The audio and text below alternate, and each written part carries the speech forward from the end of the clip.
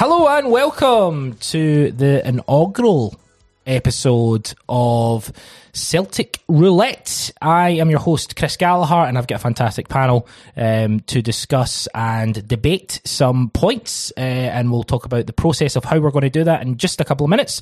But sitting to my left-hand side, it's Alan Edgar. Hello, Alan. How are you, friend? I'm good, mate. I'm good. I'm looking forward to this. It could be the first of this pod series, and it could be the last. the listeners will be the judge. Absolutely. Excuse me. Absolutely, Alan. A lot of enthusiasm there. Straight ahead. I'm sitting in some Annie's seat. I know, I was going to say, hello, Christopher. It's great to be here. Yeah. Just a bit of Chris and Annie fun. Straight ahead of me is the wonderful Barry Gallagher. Hello, Barry. How are you, friend?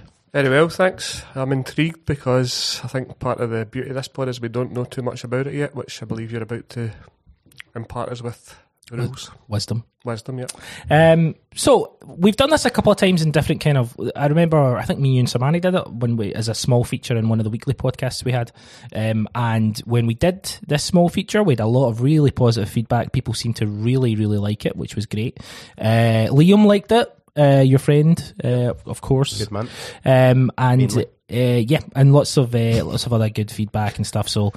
Yeah, great to basically give it its own opportunity of a pod in its own. So let me break down what's happening. We've not done any. This is the first pod, and it's been great. I've not had to do any research. We do extensive research for every feature pod that we do, but we've not had to because what we've done is I have taken the time to cut up 40 different Celtic related words. Celtic FC related words, so managers, players, games, other kind of various points. I didn't put this in, but this is the sort of thing you could put in. I didn't say the temporary stand, for example. You could have put that in. You know, there's certain players who probably aren't. Pomic stays not on this because I thought we need more and more as we go on. But players, different kind of concepts, games, everything. So it's basically a word to start a discussion in. What's wrong? It's just two great things I would have loved to have talked about. It's a shame. It's a bad start. It's off to a bad start. Well, maybe there'll be an episode 2. Let's do episode 2 tonight. So it's basically 40 Celtic related words. We're absolutely not the way the three of us talk. We'll probably get through about fucking 4. But we're going to try to get through as many as we can. We'll take basically each of us. We've got basically a metal bowl with, it's old school, a metal bowl. Do you want to tap the bowl? Yeah, it's like the gong at mass. Beautiful. Do it. Say a thing. Through him, with him, in him. In the unity of the Lord. in Latin, preferably. So 40 words, basically in the gong-affiled bowl, and we're each going to take our turn. We'll mix it up. We'll pick a kind of piece of paper out. We'll explain what it is, and then we'll talk about it. It's a very simple concept. It should be a lot of fun. Who wants to go first? Is there anyone that wants to go first? Barry's hand straight up. Let's mix it up, Barry. Let's mix it up. There we go. Doing the old Rod Stewart here. Ah, yeah. Oh, hand deep in. There we go. Last one out is Rod Stewart. No. Okay, here we go. What's the temporary stand now? It is Wim Jansen. Oh. Wim Jansen. We can't say that. Barry's got it across. Yeah, of course, Wim Jansen, one of the great. Yeah, if you could leave it at the side. Barry, you want to start? Let's get involved. Yeah, obviously sad news with his fairly recent passing, but what an impact he had. A short, 12, 13 months at the club. I think at that point in time it was needed because obviously everyone is a great fan of Tommy Burns and how attractive his football was, but for that particular season, with what was at stake, I think that Fergus McCarran made it clear that he wanted someone who wasn't attached to the situation, who wasn't familiar with it. So an outsider coming in who was just going to focus purely on getting a team together to try and do as well as they possibly could. And boy, did they. He organises, because I think that was one of the biggest criticisms of the Tommy Burns team was that we couldn't defend. And I think the first thing that Jansen did was sort of make us hard to beat. And there was some attractive games in there. We've covered them on podcasts before, but someone who will be held in Celtic history forever. I think he saw how well the club sort of treated his family and stuff when he passed away. And yeah, I think the word legend is maybe thrown about too easily, but I think for what was at stake that season, then I would argue that he is a Celtic legend. He comes in, he stops 10 in a row, and he leaves after one season. Alan, what's your thoughts on Wim Jansen? Just an incredible impact that I think over time grows stronger and stronger. Not just winning the league, but you actually look at some of the players he brought in and the lasting impact there. He did set the club up for, maybe not on course for exactly the success that would come in the years after, but he certainly played his part. And I think a lot of managers that came after Wim Jansen would have been really, really happy with some of the recruitment and some of the work that he had done there. I think maybe just aside from immediately just talking about Celtic winning the league and stopping what would have been just unfathomable 10th consecutive title for Rangers, is there's so many images that as soon as the name gets pulled out that come into your head. And we were talking yesterday just about like old Celtic merchandise. Yeah. And there's so much of it that I think back to that was kind of Wim's era. I remember him with the quilted jacket standing on the sidelines. What I always liked, there's so many iconic images and kind of video footage that you see of Celtic goals with Wim's just, it's as if he was just taking it all in. Mm-hmm. He had that aura of a manager that likes to let the players have the moment when they score a goal. Likes to not be, he was polar opposite, from the way Martin O'Neill would celebrate, for example. There's no right or wrong. Your team scores a goal, you do what you like. Wim was always he would always just kind of take a step back, and it's almost that he took the emotion out of it. And that's one of the things probably that he was brought in for, someone who could take the emotion out of the title race and actually just put a team on the park that could win. So I just knew nothing about him. I was too young probably to remember him certainly too young to remember as my player, and didn't have the appetite to go and seek out that information on old World Cup players when I was, 9 years old, 10 years old. But he's the manager that delivered the first ever league title in my lifetime. So very, very special. It was very, very sad to see him obviously pass away and after his illness last year, but he'll always be remembered at Celtic Park, and his place in history around Celtic Park, inside Celtic Park, on the walls, in people's memories is just absolutely, it's not going anywhere. Well, I wanted him sacked after the second game when we lost at home to Dunfermline. I'll never remember the boo that went up at full time, because first two games, obviously the defeat against Hibs, some idiot gives the ball away in the middle of the pitch. In the second defeat, Hamish French scoring a penalty. Hamish French, who looked about 60. He did. Scottish Ravanelli. Yeah, absolutely. But yeah, I remember, after that. Did he wear number 6 for Dunfermline?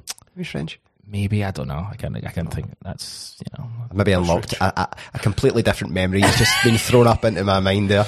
But yeah, I remember standing and hearing those boos and going home, and my dad just being so disheartened, very much in our style, Barry. Maybe it's a Gallagher thing of, that's the league done, we're absolutely done, they've got 10 in a row, it's a disgrace.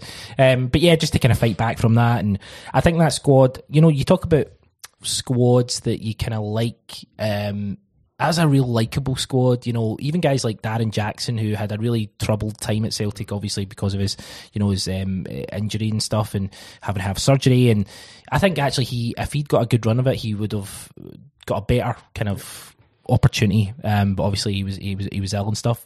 Larson and just all that. Wim Jansen, I was 15, so it's that kind of golden time for, being like a sponge. So an amazing man, a guy who absolutely deserves that legendary status. I was just going to say, we often talk about spines of teams, and if you think of Reaper and Stubbs essentially, Lambert and Burley, and then Larson, like he did. That's the strength of that spine was what was missing the season before and the season before that, and yeah, I think that's a great point about how he just came in, removed from the situation. Recruitment was really good. Mm-hmm. And just before we move on as well, obviously after the terrible start, I think the turning point was probably that Tyrrell-Innsbruck game that we did the focus on, because Celtic kind of came alive. That's the first sort of big European night I can remember, and obviously we've gone on to have many since, but I think that was the making of that team. And I think the relationships built that night between the players as well really helped us push on that season. For some reason, I didn't have a ticket to that match, and I remember listening to it. I remember it so specifically because it was the day before we went back to school, and I was sitting at my desk. I had a wee, like, when I say my desk, it was like this shitty week. It's a nightmare on Elm Street. But no, like, just remember sitting and listening to it on the radio, and that is not a game you listen to on the radio because you just want that visual. But yeah, Wim Jansen, Celtic icon, Celtic legend. He came, he saw, he kicked some ass, and then he went off into the sunset. Tremendous. Alan, you want to pick next? Sure thing. Wim Jansen did the ultimate George Costanza, going out in a high, didn't he? That's it for me. That's it for me. I'm going. Oh. Number 2. Oh, well, there's a thread. Reggie Blinker. Reggie Blinker. Actually, I can only say so many nice things about a Dutchman, and I'm all maxed out. I'm all maxed out, yeah. So, yeah. Yeah, I remember how excited we were when Reggie Blinker came in. I don't know, were you as excited as me? I was, because I knew who it was, I think that's largely, it probably still is to a certain extent, if you sign a player that you're familiar with and you're aware of, and they're a winger, you look and think it's going to be good. And Reggie Blinker, it just seemed like it was going to be good. Especially when you're trading him with Paolo Di Canio. Yeah. I probably wasn't the best deal, but then I was about to say Paolo Di Canio wasn't a particularly nice guy, but he was a fucking great football player. So you really, at the age of whatever time, I don't think I was particularly thinking about anything other than that. I'm trying to think of nice things to say about Reggie Blinker. He had nice hair. He had really good hair. He had great hair. He was really nice to Henrik Larsson. He actually started the season pretty well. He did. Do you remember the image of him in the kilt when he was promoting something for, like, I don't know, like with the club? And I always remember this image of him in a kilt with, like, doing the Highland sort of stance. I'll see if I can pick that picture Phoenix up. Honda or something like that. Yeah. So he's good at getting pictures taken. Mm-hmm. Yeah. He did score a few important goals, and I also remember when Beekhorst to Pataudry did that Rabona, and he finished it off. But and I know this is probably overplayed now, but the one thing that I would associate with Reggie Blinker is that one-on-one in the Maksimir, is it, in Croatia? Yeah. He went one-on-one with the goal and shat it. I actually saw it fairly recently. It's quite hard to come across that clip, but it wasn't as bad as I remember, but it is still a shocker. And I think the tie was still in balance at that point, and he just didn't fancy it. He pulled away when he could have taken it around the keeper or whatever. It was a bit Gary Mackay-Steven at the San Siro, wasn't it? Yep. Or at the Etihad as well. Gary Mackay-Steven has 2 opportunities like that, I think, in the same game. That's very true. Just in regards to Reggie Blinker, to put it into context for maybe younger viewers, he was traded as part of the Di Canio deal. We got Reggie Blinker and some money, and they got Di Canio. He was a big name, Alan, and I tell you, I didn't have Sky at that point, but a guy in school did, David McLaughlin, and he used to watch Eurogoals. And he'd come in and he'd be like, this guy's good. There's this guy called Michael Zorc at Dortmund. There's this guy called, X, Y, and Z. And he used to always say, Reggie Blinker, who was at Feyenoord at the time before he went to Holland, he was like, because I think the season that Sheffield Wednesday signed him, he'd scored something like 14 goals for Feyenoord, and he was like a really kind of big player. And he signed for us, and I don't want to use the word shite bag, but he's every 50-50 he would kind of jump out of. Every time we were at a game where we were under pressure, he was never one to... Samaras was someone who always wanted the ball, even if people were going to boo him. Blinker was the opposite of that. He would just be like, I'm getting marked. Oh, God. I think...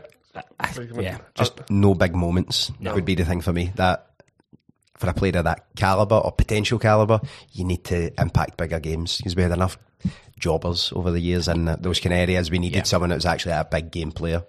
The phrase I would probably say now if we were watching would be, do you know fancy it today? Every time he played.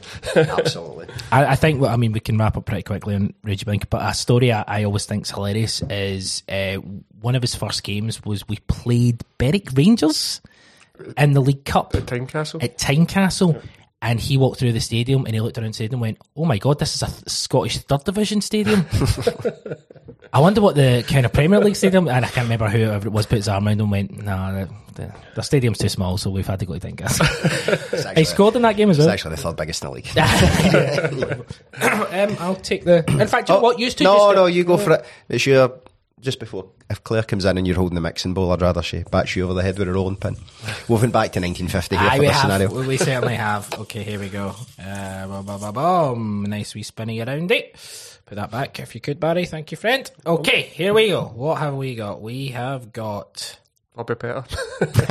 Oh, geez. It's another Dutchman. It's the hat-trick of Dutchmen, all varying in quality. It's Pierre van Hooijdonk. If you'd like to put that there, Barry. Sure thing. Triple Dutch. I'll keep them just for Camelot. Prosperity. Yeah. We've got there's 40 in there, and I don't want to have to put them out and figure out which one we had. Pierre van Hooijdonk. This one should be pretty quick because we've done a whole podcast on Pierre Cadet and Di Canio and our thoughts on them. Pierre van Hooijdonk for me is the first Celtic superstar. I would argue in regards to kind of bringing foreign players in that really blew up. I think everyone knows about his kind of dispute with the club, then his dispute with Nottingham Forest, and then he's had a lot of disputes with a lot of clubs with a lot of different points of view. But in terms of sheer talent, I would. If I was to pick an 11 of Celtic players that I've seen in my lifetime, he would be a real contender to play up front. That's not to say he definitely would, but the idea of seeing Pierre van Hooijdonk and Henrik Larsson playing off each other, I just think is magical. And I just, Barry. Just on that as well, so I remember the story that once we'd got Larsson, and I remember, obviously, as you mentioned, we had Dan Jackson and we tried a few different strike partners, and I think round about the December time, obviously before there was transfer windows, we were desperate for a sort of foil for Larsson, and the story was that Janssen was desperate to get Van Hooijdonk, but McCann wouldn't have it. That would have been unreal. And just on his sort of goal scoring prowess, there was a thread on the huddle board recently about strikers who have scored 20 goals in a season at every club they've been at, and he was one of the names. Oh, really? Well, it was an esteemed company because I think Zlatan was the sort of biggest one, but someone said Van Hooijdonk did it and showed it. So he did it in Turkey, Portugal, England, Scotland, Spain. No, was it Spain? Did he play in Spain? I don't think he played in Spain. No. But just a great goal scorer and a great player as well. His free kicks, obviously. Played in the World Cup in France. He talks with a lot of dignity and a lot of respect for guys like Tommy Burns and guys like Peter Grant and Paul McStay and all that. I think just on that about, because it feels like any time you talk about Pierre, you talk about the quotes, you talk about his exit, and that's understandable because he was at the peak of his powers and then it very quickly dissipated. I think it's maybe now when you see the kind of the time that's passed and players get older, wiser, when they don't have to think about the decisions to make money and set themselves up for life. I think players do realise, and they will look at it and say that Celtic's the biggest club they played for. Most players will say that. And I think the other thing, he's kind of, I don't really hold ill will towards him. I know the comments are entirely different to what we as Celtic fans would. Can you pass me my water? Sorry. Sure. I thought you were pointing back at the bit of paper that said Pierre, and I was like, I know, mate, I'm talking about it. Don't worry, I'm getting there. I think I don't really hold that ill will now, even though those. Do you think that's because of time, though? Do you think? No, I think it is, but I think look, we talk every Monday about current players, current events, news stories, and you do have to kind of realise that this is players' careers. Players' careers are at their best a decade, maybe if they're lucky, 10, 15 years or whatever. I think Pierre probably was keen to go and make money, and the comments aren't great. But see, when you actually put it in the context of over time, I quite like Pierre, and see anytime he comes back, I'm always quite happy to hear from him. A very different era in Celtic's history. He's aged magnificently, so he obviously did get a good deal, so maybe it is a good advert for going and earning more money, and you can get whatever he's done, because he looks great for a player. What age must he be now?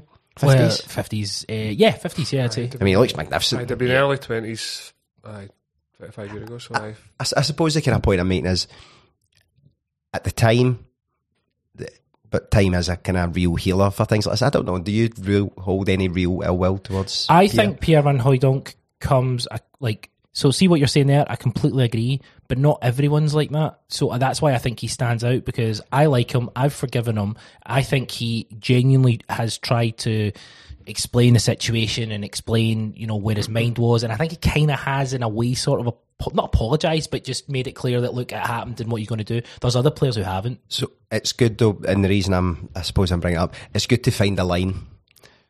Pierre, forgiveness, yes. Di Canio for being a fascist. No. It's good. It's just so we can get a kind of middle ground of, where forgiveness is. And yes. Pierre, yes. Fascist, less so. Less so. I think, just to kind of round off of that, is I think one of the reasons why it is sort of, you can understand the situation. Like, you saw how difficult it was for Tommy Burns to deal with Fergus McCann. Yeah. And don't get me wrong, the way that they handled themselves, the sort of three amigos for leaving, wasn't great, but you can well imagine that Fergus promised them things, and then because he didn't have it in writing, he was like, prove it. Because my word is as good as my bond. That's it. It's not bad, actually. I know. In terms of your impersonations, that is up there. A bit of Jimmy Cagney, what are you going to do? But no, a great player, and I'm the same as you. I've forgiven him. Yeah, absolutely. And as I say, before we move on, yeah, Alan, I think that's a good point. The idea that time passes and you can forgive players. But as I say, there are players even from that era who I don't forgive. Sid. I didn't say that, and he might be in the ball. Barry, you're up. Shake him up, shake him up, shake him up. There's another Dutchman. There's something wrong. No, Yeah. I'm going for Dirk Boerigter. Oh. He's not in there. I seen Bobby Petta actually last week. Did you? He does training sessions up. Oh, the fuck! This is going to be Boba Fett. Get better with Petta. Martin O'Neill. Martin O'Neill, beautiful. We're moving into the 21st century. Yeah. Barry, what's that? A hero. I would probably say he's right up there as my sort of favourite son of Celtic. Completely changed the way that I viewed Celtic. Kind of, he enabled us to get our pride back as a club. Yes. Gave me some of the best days of my Celtic supporting life, and he's been away almost 20 years now, which is crazy to think. Fuck yeah. Recently met him, had a kind of meet and greet thing with him, and he was... You did say that there, like, I met Martin, I met went for a wee bus. pint, no bother. Meet and greet, can't hide money. And he was brilliant. Just so funny, so quick-witted, and a legend. Just fondly, and I think you've said this before, Gal, like my family just referred to him as St. Martin. I think you said yeah, your my mum family did does, the same, and he was kind of that sort of held in that high regard with JFK and Padre Pio. And yeah. There's not many that get that from like your grannies and aunties and stuff like that, and everybody just loved him and adored him, and you can still see the impact that he's had on the club even now. Just with, I mentioned about Wim Jansen having that first sort of big European night. Well, Martin O'Neill had the best, and getting to European finals, something that I don't think we'll see anytime soon, and it was just an incredible run 20 years ago this season, and what a man. Can't speak highly enough of him, and he's a superstar in my eyes. What I think's interesting is, right, over the last kind of week or two, there's been all this discourse about Scottish football and about how the old firm are too, you can't gain ground on them, and the league's really uncompetitive. Cut back to 2000, cut back to Celtic under or even just the late 90s. I thought Celtic were European also-rans, and I thought I could never in my life have, when I was sitting watching that Hamburg game and watching that PSG game, and later losing fucking under Venglos, and I could never have foreseen Celtic ever bridging that gap between even the Bordeaux, not the Bordeaux game, but the the Lyon game and stuff, like where Larson broke his leg, and bridging that gap I always thought was unbridgeable. You could not do it. It was too much. It was too far. Cut to a very short time later, 3 years later, and we're in a European final. And that's that whole, Ange Postecoglou's mentioned it, that aspirational thing. Martin O'Neill came in like a whirlwind, is like, I had this philosophy, it's like, you have to be the best we can be. We're going to competitiveness and training, aggression. If it's no for you the day, pal, it won't be for you at any other time. Guys like David Fernandez coming in, clearly not being able to keep up to the pace and just be him just, left in a heap, and I just think what Martin O'Neill. And would this work now? I don't know. Maybe there's a whole different philosophy. But the fact is, he came in, he was a winner. He made everyone feel like winners. He made everyone fear him. So many old school aspects mixed in with that kind of change in the kind of narrative of continental football. And I just think that what he did is, he's the best Celtic manager I've ever seen. He's my favourite Celtic manager. And it would be very hard for anyone to do what he did. I think I agree with everything you've both said. Some of the most incredible moments in my kind of teen years were because Martin O'Neill came to Celtic, whether that was at the time or whether it was 10 years later. Yeah, he really started that thread. I think in terms of what he changed specifically in terms of my mindset over Celtic, aside from we can be very successful, was it highlighted to me that it wasn't, I think prior to that there was a tendency that the manager could just kind of be whoever, because if you had good players someone could get a tune out. I think bringing in Martin O'Neill, forget the circumstances in which it happened, whether it's Dermot Desmond meeting somebody at races or whatever. I know that's a well trodden kind of idea. But the idea that if you have someone at the helm who knows exactly what they want to do, and they have the clout and they have the kind of persona to be able to demand it, then you can get good things. And I think that was because Martin O'Neill came in, he had been such a successful manager down south and he was on the way up and he took the decision to come here. I think it then changed a little bit of, right, actually, we're going to have to back this guy. And he knew exactly what he wanted to go out and get. He had a plan. He built a team that was wildly successful and, given what had come before it over a period of kind of 4 or 5 years. And I think that just changed to me that it's not enough to have a great striker and then loads of kind of functional players around him. You need a manager who comes in and knows what they want to do. And I think all the successful managers we've had over the year, whether you liked him or not, and I'm talking about the exact man that replaced him, because obviously he's not as anywhere near as popular, Gordon Strachan. But see to be a successful Celtic manager, you need to come in, and you can't come in and take a month or two to decide, right, I'll see what I've got, then I'll decide. You need to come in and say, here's my idea, and this is going to happen at this club regardless. I think when you think about every successful Celtic manager since Martin O'Neill, they have all come in and just did whatever they wanted to do, whether they had the personnel to or not. The example we've got at the moment of what we did last year, you think of the way we played last year, given some of the personnel we had, at first it just felt a wee bit like, why is this guy trying this? He's not got the players. But you need to just do what you think is best. I think all the managers, O'Neill, Strachan, Rodgers, Lennon to an extent, and Ange Postecoglou all have ensured that whatever they did, it was in their own terms. And I think the other managers are all a wee bit more functional. Guys like Mowbray, I think, came in and were willing to be a wee bit too pragmatic almost, and I think sometimes that can be a bit of a flaw, whereas O'Neill kind of came in and set the idea. You come in, do you not think that Lennon absolutely in charge? Do you not think Lennon was kind of, his time at Celtic is obviously a time when Rangers went out of business, and he had a bit of a free run at it. Do you think Lennon, he had less pressure on him? I think Lennon was pretty pragmatic, and I think his pragmatism was based on the fact that, the league, if you get a decent enough team, we're probably going to win the league. I think the circumstances are different, but first time round, I think Neil Lennon had the bit between his teeth a lot more in his early managerial career, like a lot more. Now, he didn't have the same idea of how to play football necessarily as any of the other guys. He didn't have his style. I think he was much more comfortable in setting a team up and making sure that the players did their job, which is more O'Neill than, say, Rodgers. But Neil Lennon, to me, was very demanding first time round, very aggressive. He put a lot on his players and he put a lot of demands on the players. I think over the years, I can only actually compare it to the second time, third time. Let's not talk too much about him because he might be in there. Yeah, I think there was very different. It was almost like he was really wanting to cut his teeth first time round. Obviously, being reserve manager, then going manager, it felt like he had something to prove.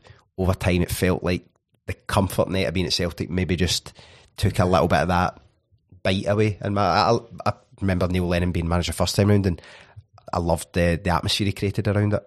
I really did. I felt like it engulfed everyone, and it really got everyone on the same kind of page, and it worked to a certain extent. But over time, I think that definitely ebbed away, and by the end, I mean, Christ, boy, it was gone. You were throwing fences. Before we kind of move on, and I want to get both of your points on this, because this is something I think about quite regularly, because I've seen a thread on it on Twitter. Martin O'Neill's best Celtic versus Ange Postecoglou's best Celtic. I would still go with O'Neill's. I don't mean to be a dick, and I don't mean to be like someone who's always looking back at that time. I think they'd batter them. And that's not to say no. I just mean physically. I mean physically now. The team that we have today currently is fantastic, and they're so fast, and their quickness of thought, and we've got some unbelievable players, and I think it would be a fantastic game of football. I just think that you think about Larsson and Sutton and Hartson up against some of our centre halves, and that's not to say that CCV and Starfelt are in any way bad. I just don't think they've faced that. I don't think they'd face that physicality. Don't tend to even face two strikers now. Exactly. Yeah. Also, it's a question you can never ask. It's probably more about preference, which I understand, Alan. I'd happy to see you at that 11v11. I'd love that. That'd be fucking unbelievable. That 2004, age gap right enough, but still be a good game. That 2003-4 Celtic side, man, fucking. It's the best. I do like it when you see those hypothetical debates and then people absolutely have a right pop at each other. I love that kind of content. That is what really social media is all about. Absolutely. A question that can never be answered, then I'm going to fucking answer. I'm going to answer it for you. I'll answer for a good and proper. Wrong for answering it your way. But yeah, let's go. No, it's Barry's turn. No, was it mine? Alan, big shake, Alan. There we go. Oh, he's doing it so well. He's doing so good. You're doing so good, Alan. I'm so proud of you. Thank you. Means a lot. It doesn't. Let's see what I pull out first before you. Right, okay, we have got. Oh, for fuck's sake. Fucking Neil Lennon. I'm not joking, look. Oh, for fuck's sake. Just everything we just said. It doesn't. Do you remember when we was it the Cynic Wars, and we had Effie Ambrose first time round? Or no, was it pre-Juventus and post-Juventus? Yeah. We should have a Neil Lennon first time and second time. I said what I said about him there. Okay, but talk about him as a player. Oh, okay. I mean, you can talk about Neil Lennon positively, and you can just be focusing on all the good things. You can talk about, you can do a bit of both. But Alan, you go first. You start. As a player, of that, he wasn't. I mean, I loved him. I loved his character as a player. I loved the personality they brought to the team. Yeah. Neil Lennon signed for Celtic when I was 12, I think. He wasn't a standout to me, and that probably is because when you watch games of football at that age, you're not looking at a player that keeps things ticking over. You're looking at Didier Agat because he's lightning quick. Larsson. You're looking at Henrik Larsson. You're looking at Lubo. Stan Petrov. Yeah, you're looking at guys that play at the kind of sharp, or centre halves that are kind of, aggressive. Lennon was a player to me that I probably never appreciated at the time. But obviously, we look back in a lot of the games we watch. If we do a pod on the Valencia games or whatever, then we would go and we would watch the game back. And do you know what really surprised me? When I can't remember what feature it was we did, but it was fairly recently. It really surprised me. He played a lot higher up the park than I feel like I remember. Like, he was actually quite incisive with his passing. I don't know if it's maybe because you've just, over time, your memories are kind of defined by how maybe other people thought of him, but I had it in my head that he was just this player that kind of sat in front all the time and just protected, but he did do that, but he got not forward as in the box a lot, because it was kind of comical when he scored and everybody remembers that, but actually see when he get forward a lot, he would be quite happy to take the ball in, move it. He was a lot more mobile. Who did the 1-2 with John Hartson at Liverpool for Hartson's goal? Neil Lennon. It just surprised me a lot, I suppose, and it was so I think as a player, maybe people had this idea of him sitting there. There was I remember very, very well the discussion, Lambert and Lennon, no, they two can't play together. One of the most successful sides ever. No doubt. And I loved them both. And it was just such a big signing. And it was bizarre because I think the one thing about Neil Lennon signing, because O'Neill had been backed in the summer and then he got Neil Lennon, there was just a wee part of you that wondered, are we just now going to spend like money always? I know. You know, obviously that would not be the case for the next 3.5 years because it would be extremely limited, but it was clear that O'Neill had come in and from day one he wanted Neil Lennon. Yeah. And when he came in, you know, he had such a huge impact, both under Martin O'Neill and obviously Strachan as well, to be fair. Barry? Yeah, I think it was kind of a protracted signing, wasn't it? Because I think Peter Taylor had taken over from O'Neill at Leicester and he didn't want to let him go. But I think I've said this before, and it was on that pod that we'll never released when we beat 5-1 at Ibrox. Yeah. And the story goes that O'Neill had said to the board, if you sign Neil Lennon, that will never happen again. Because I think we overran in midfield that day. Yeah. And he wanted a massive impact almost straight away. One thing when you were talking about when you see him in old games now, we talk about now McGregor making angles to take the ball. Yeah. Lennon was very good at that. And it's good. funny, some of the footage you see, like, couldn't remember this offhand, but he takes corners and free kicks quite high up the park. Free as kicks well. all the time, yeah. I think it was a great signing. An important cog, as you say. He was all the big performances we had in Europe. He was sort of front and centre, wasn't he? Except when he was getting booed for backwards passes. Yep, Boa Vista. Yeah. And Do you know, I've always got a theory on that game though. What sent people wild that night? It was light. People that don't know what to do. See, when it's a European night out apart and it's light, people lose. It's like a full moon. Because it's either a first round qualifier or you're deep into the competition. Aye. And you don't really handle either very well, to be honest. I remember I was up against it from straight away that night because I remember my dad said, I'll just meet you up at the ground. I think I was in 6th year. And I got there and obviously everybody was buzzing because it was a European semi-final. My dad's like, you remembered your ticket? And I was like, oh, for fuck's sake. So I managed to get my mum to drive up and I get in just as You'll Never Walk Alone was going and they only missed a European semi-final. But yeah, that was a strange night, atmosphere-wise, wasn't it? It was horrible. I think it was. That just sheer nerves because most of the ties, I know there was a few sort of sticky performances, Celtic Vigo at home and Blackburn at home, but we tended to come out the traps straight away, and I don't think we did that night, and that kind of set the tone. I remember when we conceded. I know we've kind of went off kilter a bit, but that's the case what this podcast's about. I remember when we conceded in that game, and the whole stadium went, oh, I literally heard everyone go, oh no, oh no, Oh dear. oh dear. But Neil Lennon, how do you feel about him now? Don't have to talk about what happened. Just how do you feel about him now? We can't talk about what happened. Everyone knows what happened. Yeah. I really dislike him. I think that's putting it as pleasant as I can. I think whenever I see him on TV or hear him on the radio, I need to turn it off. Aye. That's exactly what I was going to say. I can't stand the sight of him. Has his legacy evaporated? Yeah, for me, yeah. But Alan? Yeah, I think it has. I mean, if you'd have said to me in 2011-12 when we were... Even 2019? You know... No, because I think when he came back 2019, you felt like... Or even when you had just seen it before. Yeah. And don't get me wrong, you were enjoying... I mean, you think back to like some of the nights we had in 2019, absolutely. Lazio, incredible. League Cup final, brilliant. But there was, even at then, we thought it's his last season. I never thought, even if he does well here, I always thought it was going to be, we're going to have him to, for a steady hand for the meantime. I didn't see any. Now, that's on me. Like, that's my stupidity. But in 2011-12, you felt as if he was an up-and-coming manager who was, as I said earlier, trying to cut his teeth, who, and I don't know, this is going to sound ludicrous, but you looked at what Barcelona had done with Pep, that's fine, and you thought, actually, maybe the way is to actually have someone come up and Knows the City.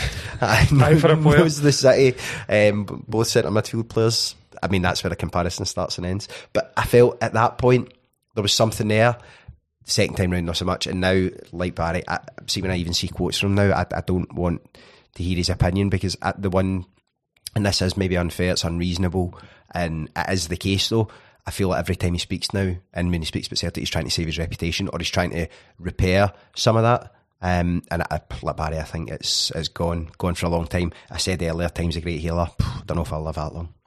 I think just on what kind of summed it up for me, and obviously it would go on to be even worse than ever anticipated, but walking from Hampden into town on the day that we'd secured the treble, and then I remember a guy drove by and said, Lennon's been offered the job, and everybody just went, oh no again. Oh, God.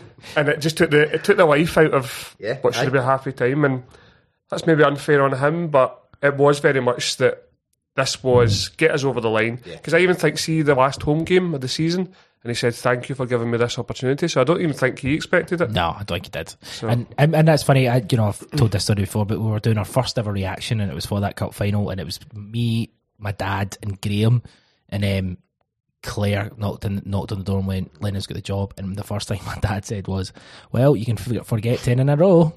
And I remember thinking, oh, for fuck, come on. Aye. Try to be like, don't be, but he's just like to me, like, aye. I think I was at about Duke Street Station.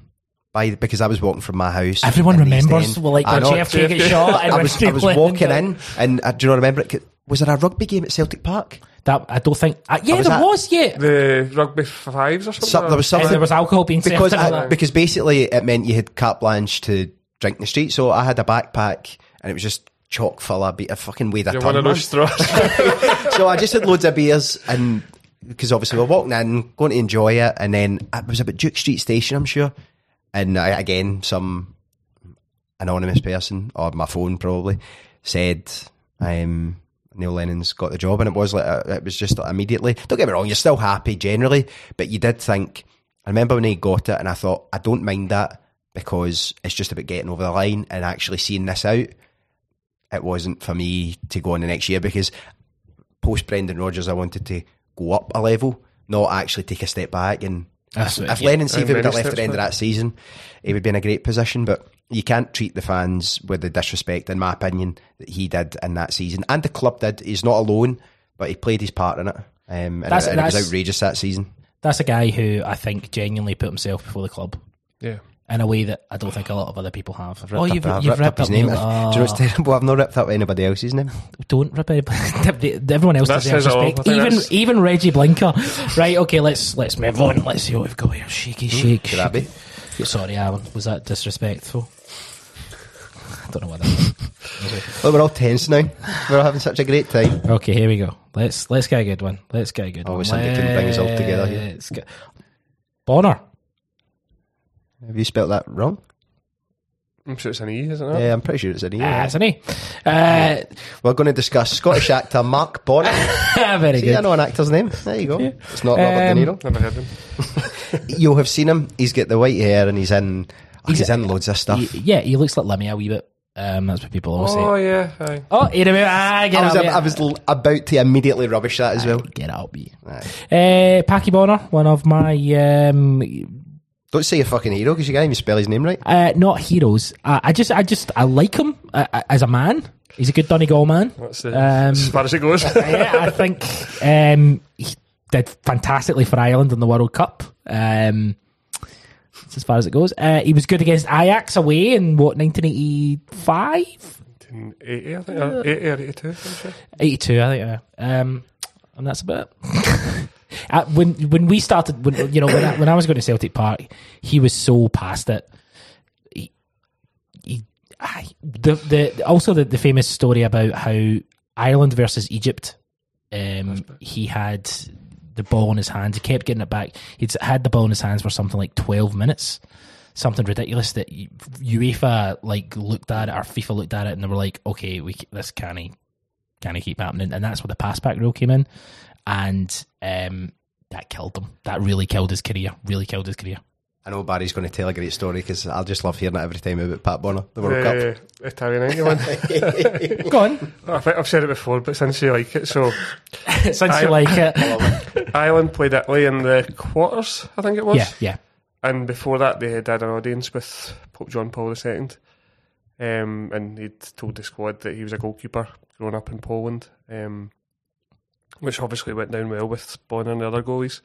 So the game went on, and then there was I think it was a shot, was palmed in Baggio. No, Scalacci scores the rebound. He does, yeah.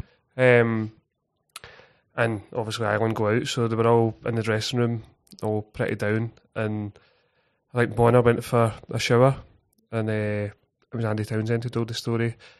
Said the fucking Pope would have saved that. Alan loves that.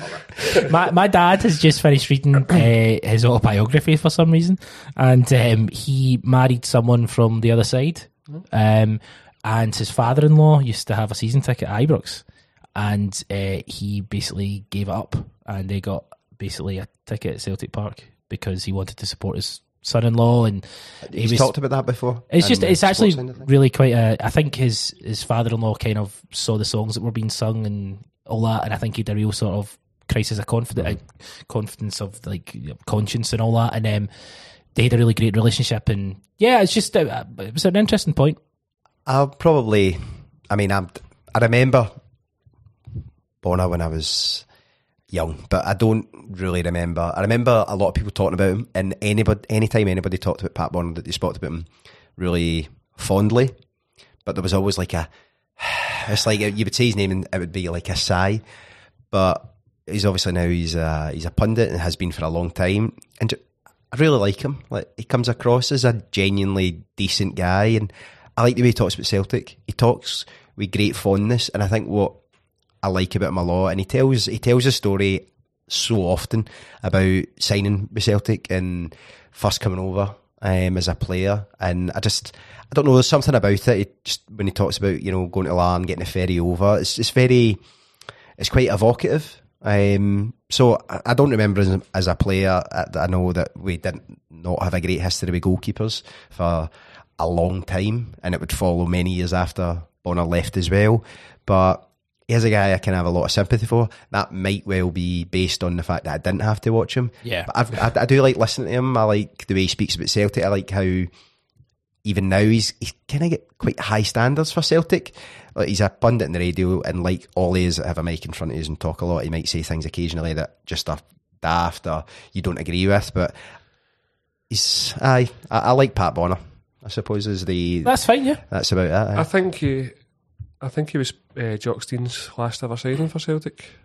I believe. Yeah, I think that might in be. the Mount Erigo Hotel. That's where he signed.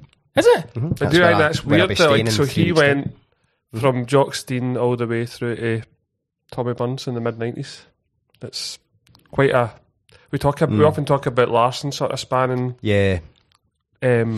Celtic teams, but yeah, I like him too. It's funny when he clearly doesn't bother to learn people's names. He just says the big boy in the right wing. The big number 11.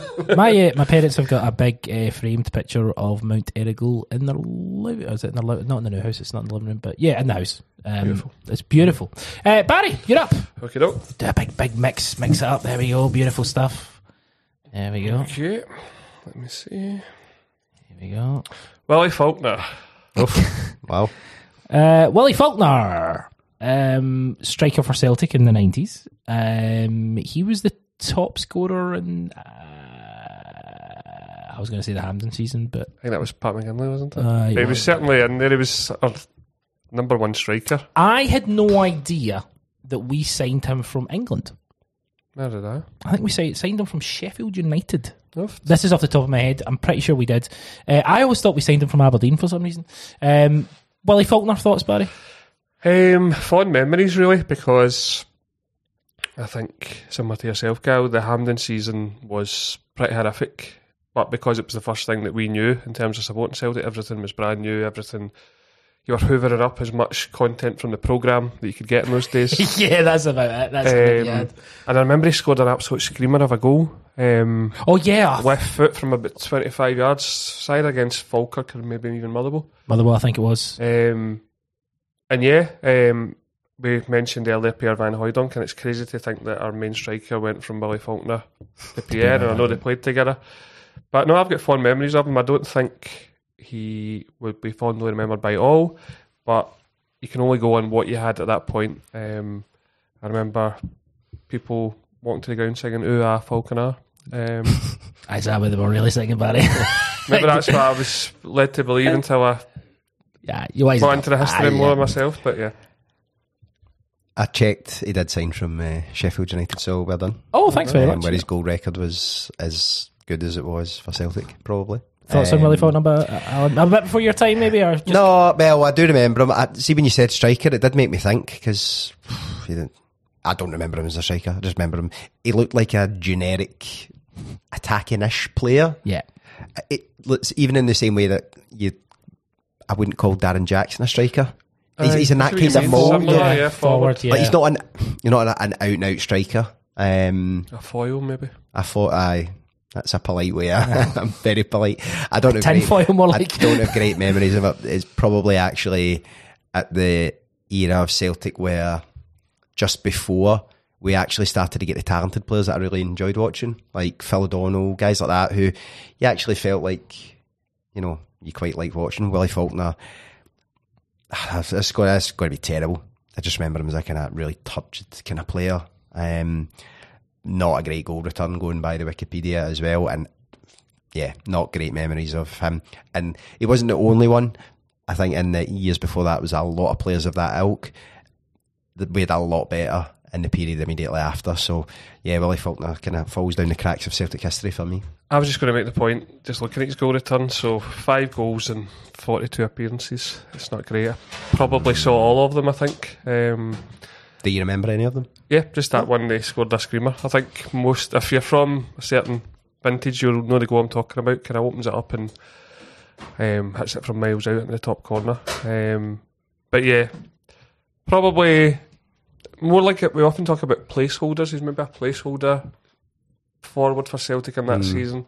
I kind of like him to all the strikers in that era, guys that didn't really work out. So obviously, guys like Andy Payton, I suppose, did have a good goal return.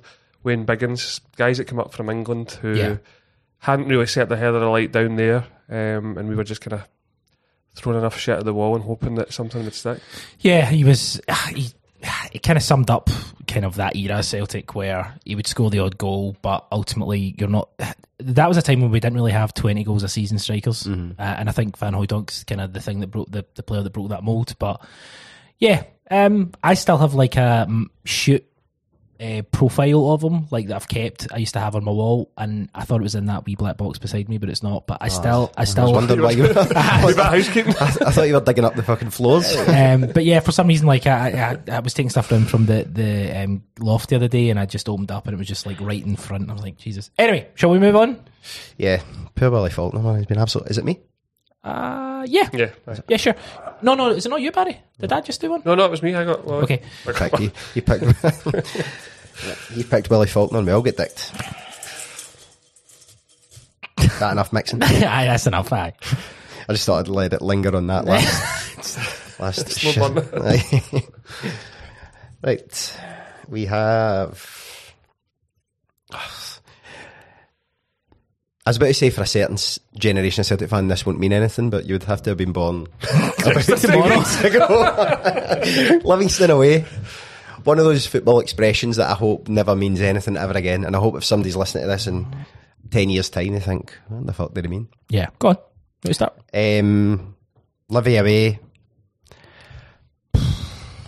Rotten. Power cut. Was actually the first thing that came to mind. Remember we were playing Livy away in the Power Cup. That's right, yeah.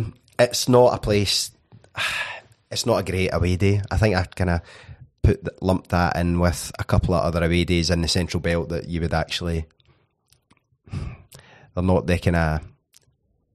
vintage days in the calendar, and until very recently it was difficult for us. But now we seem to have kind of done away with that hoodoo. Not to jinx too much, but. It's just, I've always looked at it and it looks like a wee Subbuteo type stadium, and one of those ones that it strikes me as no great football was played there. And I know that's probably unfair because over the years we maybe have had some really good goals and performances there, but it is not a place that's football based. Even it feels like everyone that goes there for football is bussed in kind of thing. It's this wee community in the middle of a shopping centre that's, it's just a surreal kind of bizarre experience. The last few years I've been lucky enough, I suppose, to get a ticket for there, because probably folk don't fancy it and they think actually I'll give it a miss, but fortunately we've had good results, and I remember the year before the COVID season leaving there, and that was the night Rangers had completely fucked the league. I say fucked the league. They weren't in a great position for Is it. that the Hamilton get the? Yeah, they get beat at home to Hamilton, and we Tom Rogic equalised in the last couple of minutes. 2 each, I think it finished. Yep. And I remember leaving that stadium that night very much thinking that Rangers will sack Steven Gerrard and we'll romp to another title, and it all felt good in the world until it shortly deteriorated thereafter. So literally in the world. Yeah, it's a weird one, Livy, but it's something that might not be a thing, hopefully, going forward. Yeah, I would say that as well. Like, in regard to what kind of frustrates me is the amount of times that you kept thinking, okay, this man, when Ange went there the first time, you're like, here we go. This is, okay, finally now. And he lost that first game. Rodgers, you kept thinking, okay, here we go. And he lost, didn't lose. Well, did he lose? Well, he didn't always win, take away 4 points. Yeah. Mm-hmm. Obviously under Lennon, when Ryan Christie goes in with the fucking, the tackle and gets sent off. It's just that really early on as well, wasn't it? Yeah, it was like 10 minutes. Didn't fancy it. It was just it's a turgid wee kind of trip. As a club and all that, fair enough. Like, they are a kind of community club, and we've had some people on that have talked about what they've done. Fuck them. Barry, your thoughts? Yeah, just to echo what you two have said. Like, the pitch is terrible. The only good thing is that we do take over the majority of the stadium. And one thing that did make me laugh, because Alan, I think the last couple of times we've been together at Livingston, was somebody on Twitter, see when Macaulay Culkin in Home Alone comes out and says, "I'm not afraid anymore." It was like Celtic to Livingston, so long may that continue. Well, listen, this is going to be the last one we're going to do. I've always loved a wee blonde, kind of peroxide blonde haired striker as well, haven't they? Steady. This will be the last one we do. This has been the Just completely ignored that. What do you want me to say? Yes, they do. Yes, Alan. Well, Lyndon Dykes. Name another one. Nathan Lowndes. He played for St Johnson. Well, Griffiths. Also, he was ginger haired. I think Griffiths had fucking move on. Hurry up. This is the last one we're doing. There's other ones. Well, have a look, have a think. This will be the last one we do. Look, if you enjoyed this podcast, let us know. Email editor at thecynic.co, tweet us at 90 Minute Cynic, because I've certainly enjoyed myself, and if we can do more, we'll do more. It's been good fun. Maybe don't put the feedback part in right after. Aye. You can leave a comment on the website, cynic.co. Yeah. Okay, here we go. Last one is Barcelona. Oof. Take this how you want it in regards to, you don't even necessarily have to just talk about Celtic, you can talk about Barcelona. For me, a club that has consistently haunted Celtic in a lot of ways. We continually drew them in Europe. I was going to say we don't draw them anymore, but in regards to, we've had some really great performances there. I remember obviously the one where Jordi Alba scores in the last minute to equalise, which would have been a fucking prick. Obviously the infamous, and we've had a couple of doings. 6-1, obviously 7-0, but then obviously we've had the unbelievable performance, and not an unbelievable performance, but an unbelievable result when we beat them at Celtic Park. A real mixed bag, but an amazing city, an amazing kind of support that they've got as well. And yeah, Barry. First thing that comes to mind is 2004 when Thompson scored. Yes. And I was lucky enough I'd booked up before the first leg, so I was even more buzzing because I thought I'm going there with something to sort of hold on to, even though you're praying that you can do whatever you can to hold on. And we had a kind of makeshift team that night. I think we had a few injuries. I seem to remember. Sutton. Yeah, I seem to remember Petrov playing just off of Larson up front of his own maybe. And David Marshall had obviously come in because of the fight that had happened with Douglas and Bobo getting sent off. Or Bobo, I think Bobo maybe did Bobo get sent off or a second jail or something? Bobo get sent off, yeah. And he was actually up in the stand with us. And I got a few photos I got a photo with Bobo and Tommy Burns, God rest him, up in the stand that night. That's fantastic. Obviously David Marshall is the game of his life. I remember can still vividly remember this, Ronaldinho, who was the best player in the world by far at that time. Oh, aye. I think in injury time had a free kick maybe about 20, 25 yards out, and the amount of times you saw on Sky Sports the free kicks that he would score. And he skied over the bar, and I think at that point he just knew they would win. Done it. I think someone who was a sort of unsung hero that night was John Kennedy. He was superb at the back. You think he's an unsung hero for that night? I think so, or maybe because Marshall gets so and much. And then I'm sure it's the very next week, midweek, that he got that terrible injury against Romania. Yeah. So I felt that was kind of taken away from him. But no, a great night, great memories, and as you say, the 2-1 in 2012 was incredible with the club's anniversary. So fond memories. You tend to remember the good points more than the bad, but some of the hidings were very sore, and you just hope that we can avoid them, because we seem to. I think we've probably played them about 10 times in the last 20 years, which is incredible for a European team. Maybe more. Yeah. Alan? Yeah, I'd maybe go a wee bit later. I loved that Barcelona team under Guardiola, to be honest. Just the football they played at the time, the three midfielders, Xavi, Iniesta, Busquets, was just the best team I had ever seen. I think non-Celtic team I'd ever seen. And then I went over to watch them. I can't remember who were playing, some Spanish no mark, I would imagine, to be honest. And I was just excited to go and see a game at the Camp Nou and get a seat. It must have been right up in the gods, probably where you would have been sitting, Barry. And it was hellish, man. It was, nobody was watching football. It was just, everyone was just, I think it was towards the end of the season, and I think they just needed to keep win to just tick it over. And it was just, I had this idea that people in Spain go to watch football to be entertained, and it's different from football in Scotland, and that you don't go and back the team. And I actually found out people in Spain just go to, I don't know, just hang about and just, it was hellish. There was a group of guys and a couple of girls beside me, and they were just absolutely steaming. It was just so bizarre. And this is not like Glasgow. No, I think I was looking for something better, something different. I found people just love getting bevied and going and watch football. I would obviously is absolutely bevied as well. So you just assume they're more sophisticated. When reality, they're just like the same as us. But no, it was. I've been a few times since. Can I, buddy? But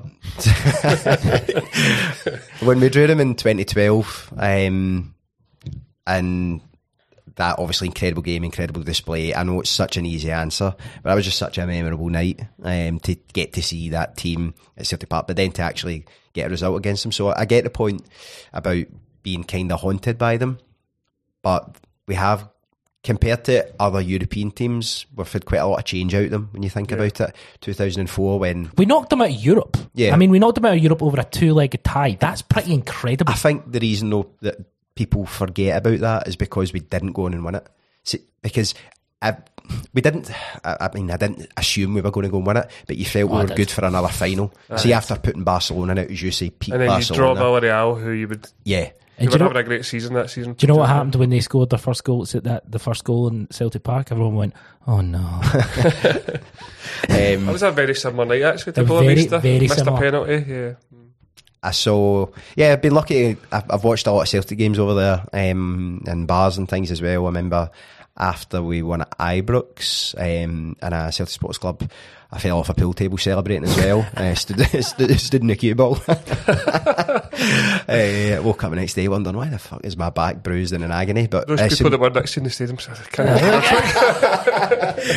so no, there's some great times over there, and I always said that period under Guardiola when he took over, I had a real soft spot for them, so that maybe explains why I had such great belief in our own Neil Lennon when he'd been reserve manager, because Barcelona had done the exact same thing and it worked out well for them. So no, it's better than a bit away, that one, I'll give you that. Absolutely. Listen, this has been tremendous, a lot of joy, a lot of fun, a lot of good memories. As we say, it's the first episode. If you want more, let us know. But Barry Gallagher, tremendous. Loved it, thanks for having me.